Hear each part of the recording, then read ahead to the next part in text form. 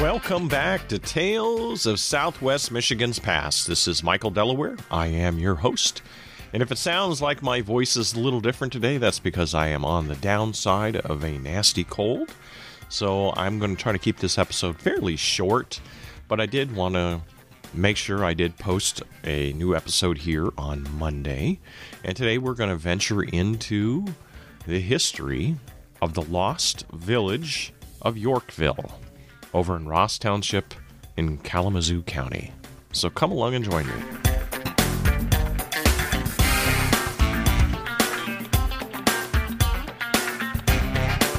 Wow, these colds can be nasty. I can tell you that for sure. I've been really struggling with this for the past couple of days and it's put my recording schedule a little bit behind. But we're going to venture into this article that was posted on the Kalamazoo History website on the Kalamazoo Library on the history of Yorkville. Yorkville apparently doesn't exist as this individual township anymore. It was once a bustling pioneer town located in Ross Township near the outlet of Gull Lake. Few identifying features have survived the bygone hamlet's salad days as the township's hub. But by 1900, Yorkville featured many of the types of community institutions that made for a modest but lively community, including a church, general store, cemetery, post office, blacksmith shop, tavern, schoolhouse, sawmill, gristmill, and a railway station. The general store was Townsend's and Hamilton's, and the little hamlet does show up on the map of 1890 of Ross Township. The first settler to call Yorkville home was Tillotson Barnes, who came from Oneida County, New York, in the fall of 1832. The town's name likely derives from Barnes' birthplace, where another nearby Yorkville existed. The close proximity to water worked in Barnes' favor over the coming months as he built a sawmill along the southern portion of the lake. The mill was a success and in constant use by settlers and land speculators who were descending upon Kalamazoo County in increasingly large numbers during the 1830s. With the success of the sawmill, Barnes built a nearby grist mill about 150 feet of the old stone bridge near East D Avenue and 37th Street. And he also built a tannery. Now, the tannery was never utilized for its original purpose after the business deal between Barnes and his partner fell through. In 1835, Barnes built a framed house for his family, dying there a year later. The house was situated just west of the Yorkville Cemetery. Barnes' daughter, Celestia, married a Mesa S. Parker in 1835, making their union the first to be registered in the township. The mills built by Barnes changed hands over time and were remodeled and upgraded over the course of the next half century.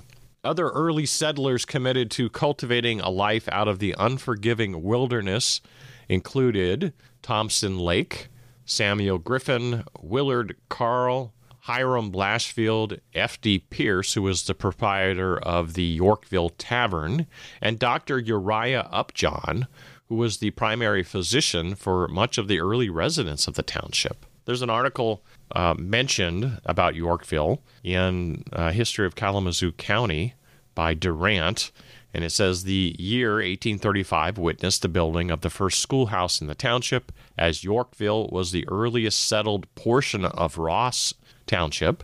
It was natural that within its precincts should be manifested an early interest in the matter where Messrs. Lake, Barnes, and Griffin of Yorkville. In 1865, the building was removed from its original site and remodeled. So outside of the grist mill, Yorkville was also the home to a mitten factory, which opened in 1849 by Thomas Kenyon, and factory workers produced buckskin gloves and mittens. In 1850, the factory turned out about 120,000 pairs of mittens and gloves. That's kind of interesting. And there's some great historic photos in this article, so I'll put the link to this article in the show note description so that if you are interested in reading the entire thing, you can see the photos as well of the early town of Yorkville. By 1873, just south of Yorkville, a railroad station was built along the Mansfield, Coldwater, and Lake Michigan Railroad line, increasing access to the lake's commercial, recreational, and entertainment features. The island that lies at the south end of Gull Lake was formed when a dam connected with a newer version of the grist mill was built sometime in the 1880s, an alteration that increased the level of water in the lake.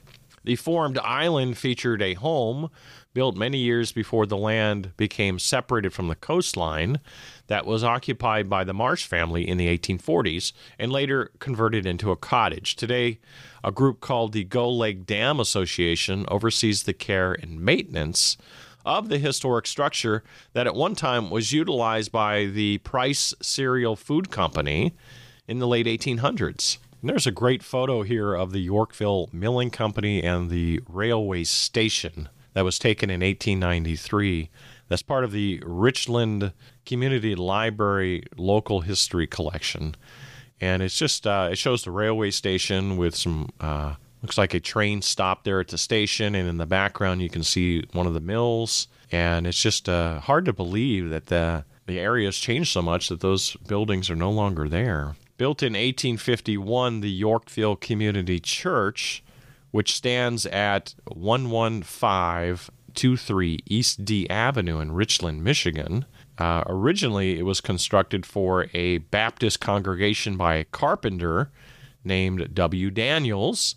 The church switched to non-denominational house of worship in 1947. Prior to the switch, the church had also been administered by Wesleyans, Methodists, and Universalists. But the church has been there, the building the church has been in has been there since 1851, which is quite something. Now, there was a very terrible tragedy that happened in Yorkville in the summer of 1849. And this story that I'm about to read comes from a Kalamazoo Gazette article on a grisly murder involving the father Ashbel Kellogg and his son William Kellogg. And the account was reprinted and included in this story, and it comes from the Syracuse Star. Now, I'm going to read you the story, and then I also did a dive into this story looking for more information in other newspapers. But I'll read you what they have here, and then I'll give you some insight into some other stories about this incident, and let's see if we can come up with some kind of understanding of what actually happened there. Now, this article was written from a private letter from somebody that was living in Yorkville, and this was their account of it. It says, "We have allowed the use of a private letter to a gentleman of this city, and the sad murder of young Kellogg is fully confirmed. It appears that the elder son has for some time suspected the mental aberration of his father, and though he might commit suicide. Mr. Kellogg seems to have entertained the idea that there would be a famine and that he would not live long. He said he did not think his sons capable of supporting themselves without his assistance and counsel, and he was determined to take both with him. In order to kill William, he detained him at his store until all the rest had left. He then wrote 2 or 3 letters and requested William to copy them. While he was copying, he went to the tavern and procured an axe and returned and put it down behind his son, who observed him, but had no idea a father's hand would be raised against him. And while engaged on the second letter, the insane man raised the axe, struck him with the blunt end on the back of the head, breaking his skull most horribly. William fell from the chair and was repeatedly struck with blows and terribly had his head mangled. Mr. Kellogg then shut the door and locked it, and with the axe went to the house of his elder son with the full intent to kill him. He had gone to bed, leaving the candle burning. The father came into the bedroom door, waited for a few seconds, and then watched until the light of the candle was extinguished. But his son, hearing a noise, arose and relit the candle, which served to turn him off. The father went down to the bridge and was making preparations for a plunge and a strike against the timbers, the sooner to end his life, but someone saw him and asked if he was ill. He replied, "Yes, I feel bad," and then he started for his house. One of the girls woke young Mr. Kellogg and said his father acted very strangely. He at once arose and went in pursuit of him. He saw no light in the store, called William, but he made no reply. And then he woke a man by the name of Ide, and while in the act, he saw his father walking along the bank of the mill pond. The son ran around and headed him off, and then he ran into the bushes. Several men were now at hand, but he evaded them and finally plunged in against a beam that was purpose of making himself senseless. Mr. Eldred jumped in after him and found him 20 feet from the shore in 15 feet of water, striving to keep his head under. It was with great difficulty that he was rescued, as he was bent on drowning himself. He was constantly repeating, "I have killed William, I have killed William," and that he was a murderer. They went back to the store, broke it open, and found the poor boy lying in his gore, a most horrific spectacle. He did not die as soon as he was expected, but lived on in the most excruciating pain until the 9th, when he departed. So apparently, William actually lived for a couple of days because this incident happened on the 7th of August. So the article goes on, the father felt dreadfully, though, that he should be hung. A jury of the physicians ended up pronouncing him insane, and an inquest and legal investigation was taken place, and a verdict returned in accordance with the above facts. Young Mr. Kellogg will place his suffering parent in some insane asylum. Thus, this has been a very dreadful affair, fully confirmed by the surviving son. We have strongly hoped that this was untrue, but alas, we have no more doubt. William is dead, and the father is a madman. And this is from the Syracuse Star. Now, there was a couple of other articles that referred to this incident that said that the son William had pulled a pistol on his father a few days before, which motivated him to retaliate, and that his son William was trying to extort money from him, and that was why he did what he did. This article implies that he was insane. I did find articles that indicated that he was acquitted of the murder, but it didn't say anything else about him being committed to an insane asylum. So there's not a whole lot of information about what happened on this. I'll have to do a further deep dive into the story, and perhaps it will be a research project for one of my coming books. But I thought that was an interesting incident up there in the Richland area. The farther you get back in time on these stories, the more difficult and challenging it is to find the details of what actually happened. And this is just one of those cases. But that's going to conclude this episode on the lost village of Yorkville and a forgotten tragedy that happened there. I hope you found this one of interest, and I know this is kind of a short episode, not my typical 20-minute or 25-minute long episode, but I've been struggling with this cold today. Hopefully by the next episode, this will all be behind me. And so if you'd like to reach out to me, you can find me at michaeldelaware.com. I'm always happy to hear from my listeners. If you enjoyed today's episode, please be sure to leave a rating or review on whatever app that you are listening on.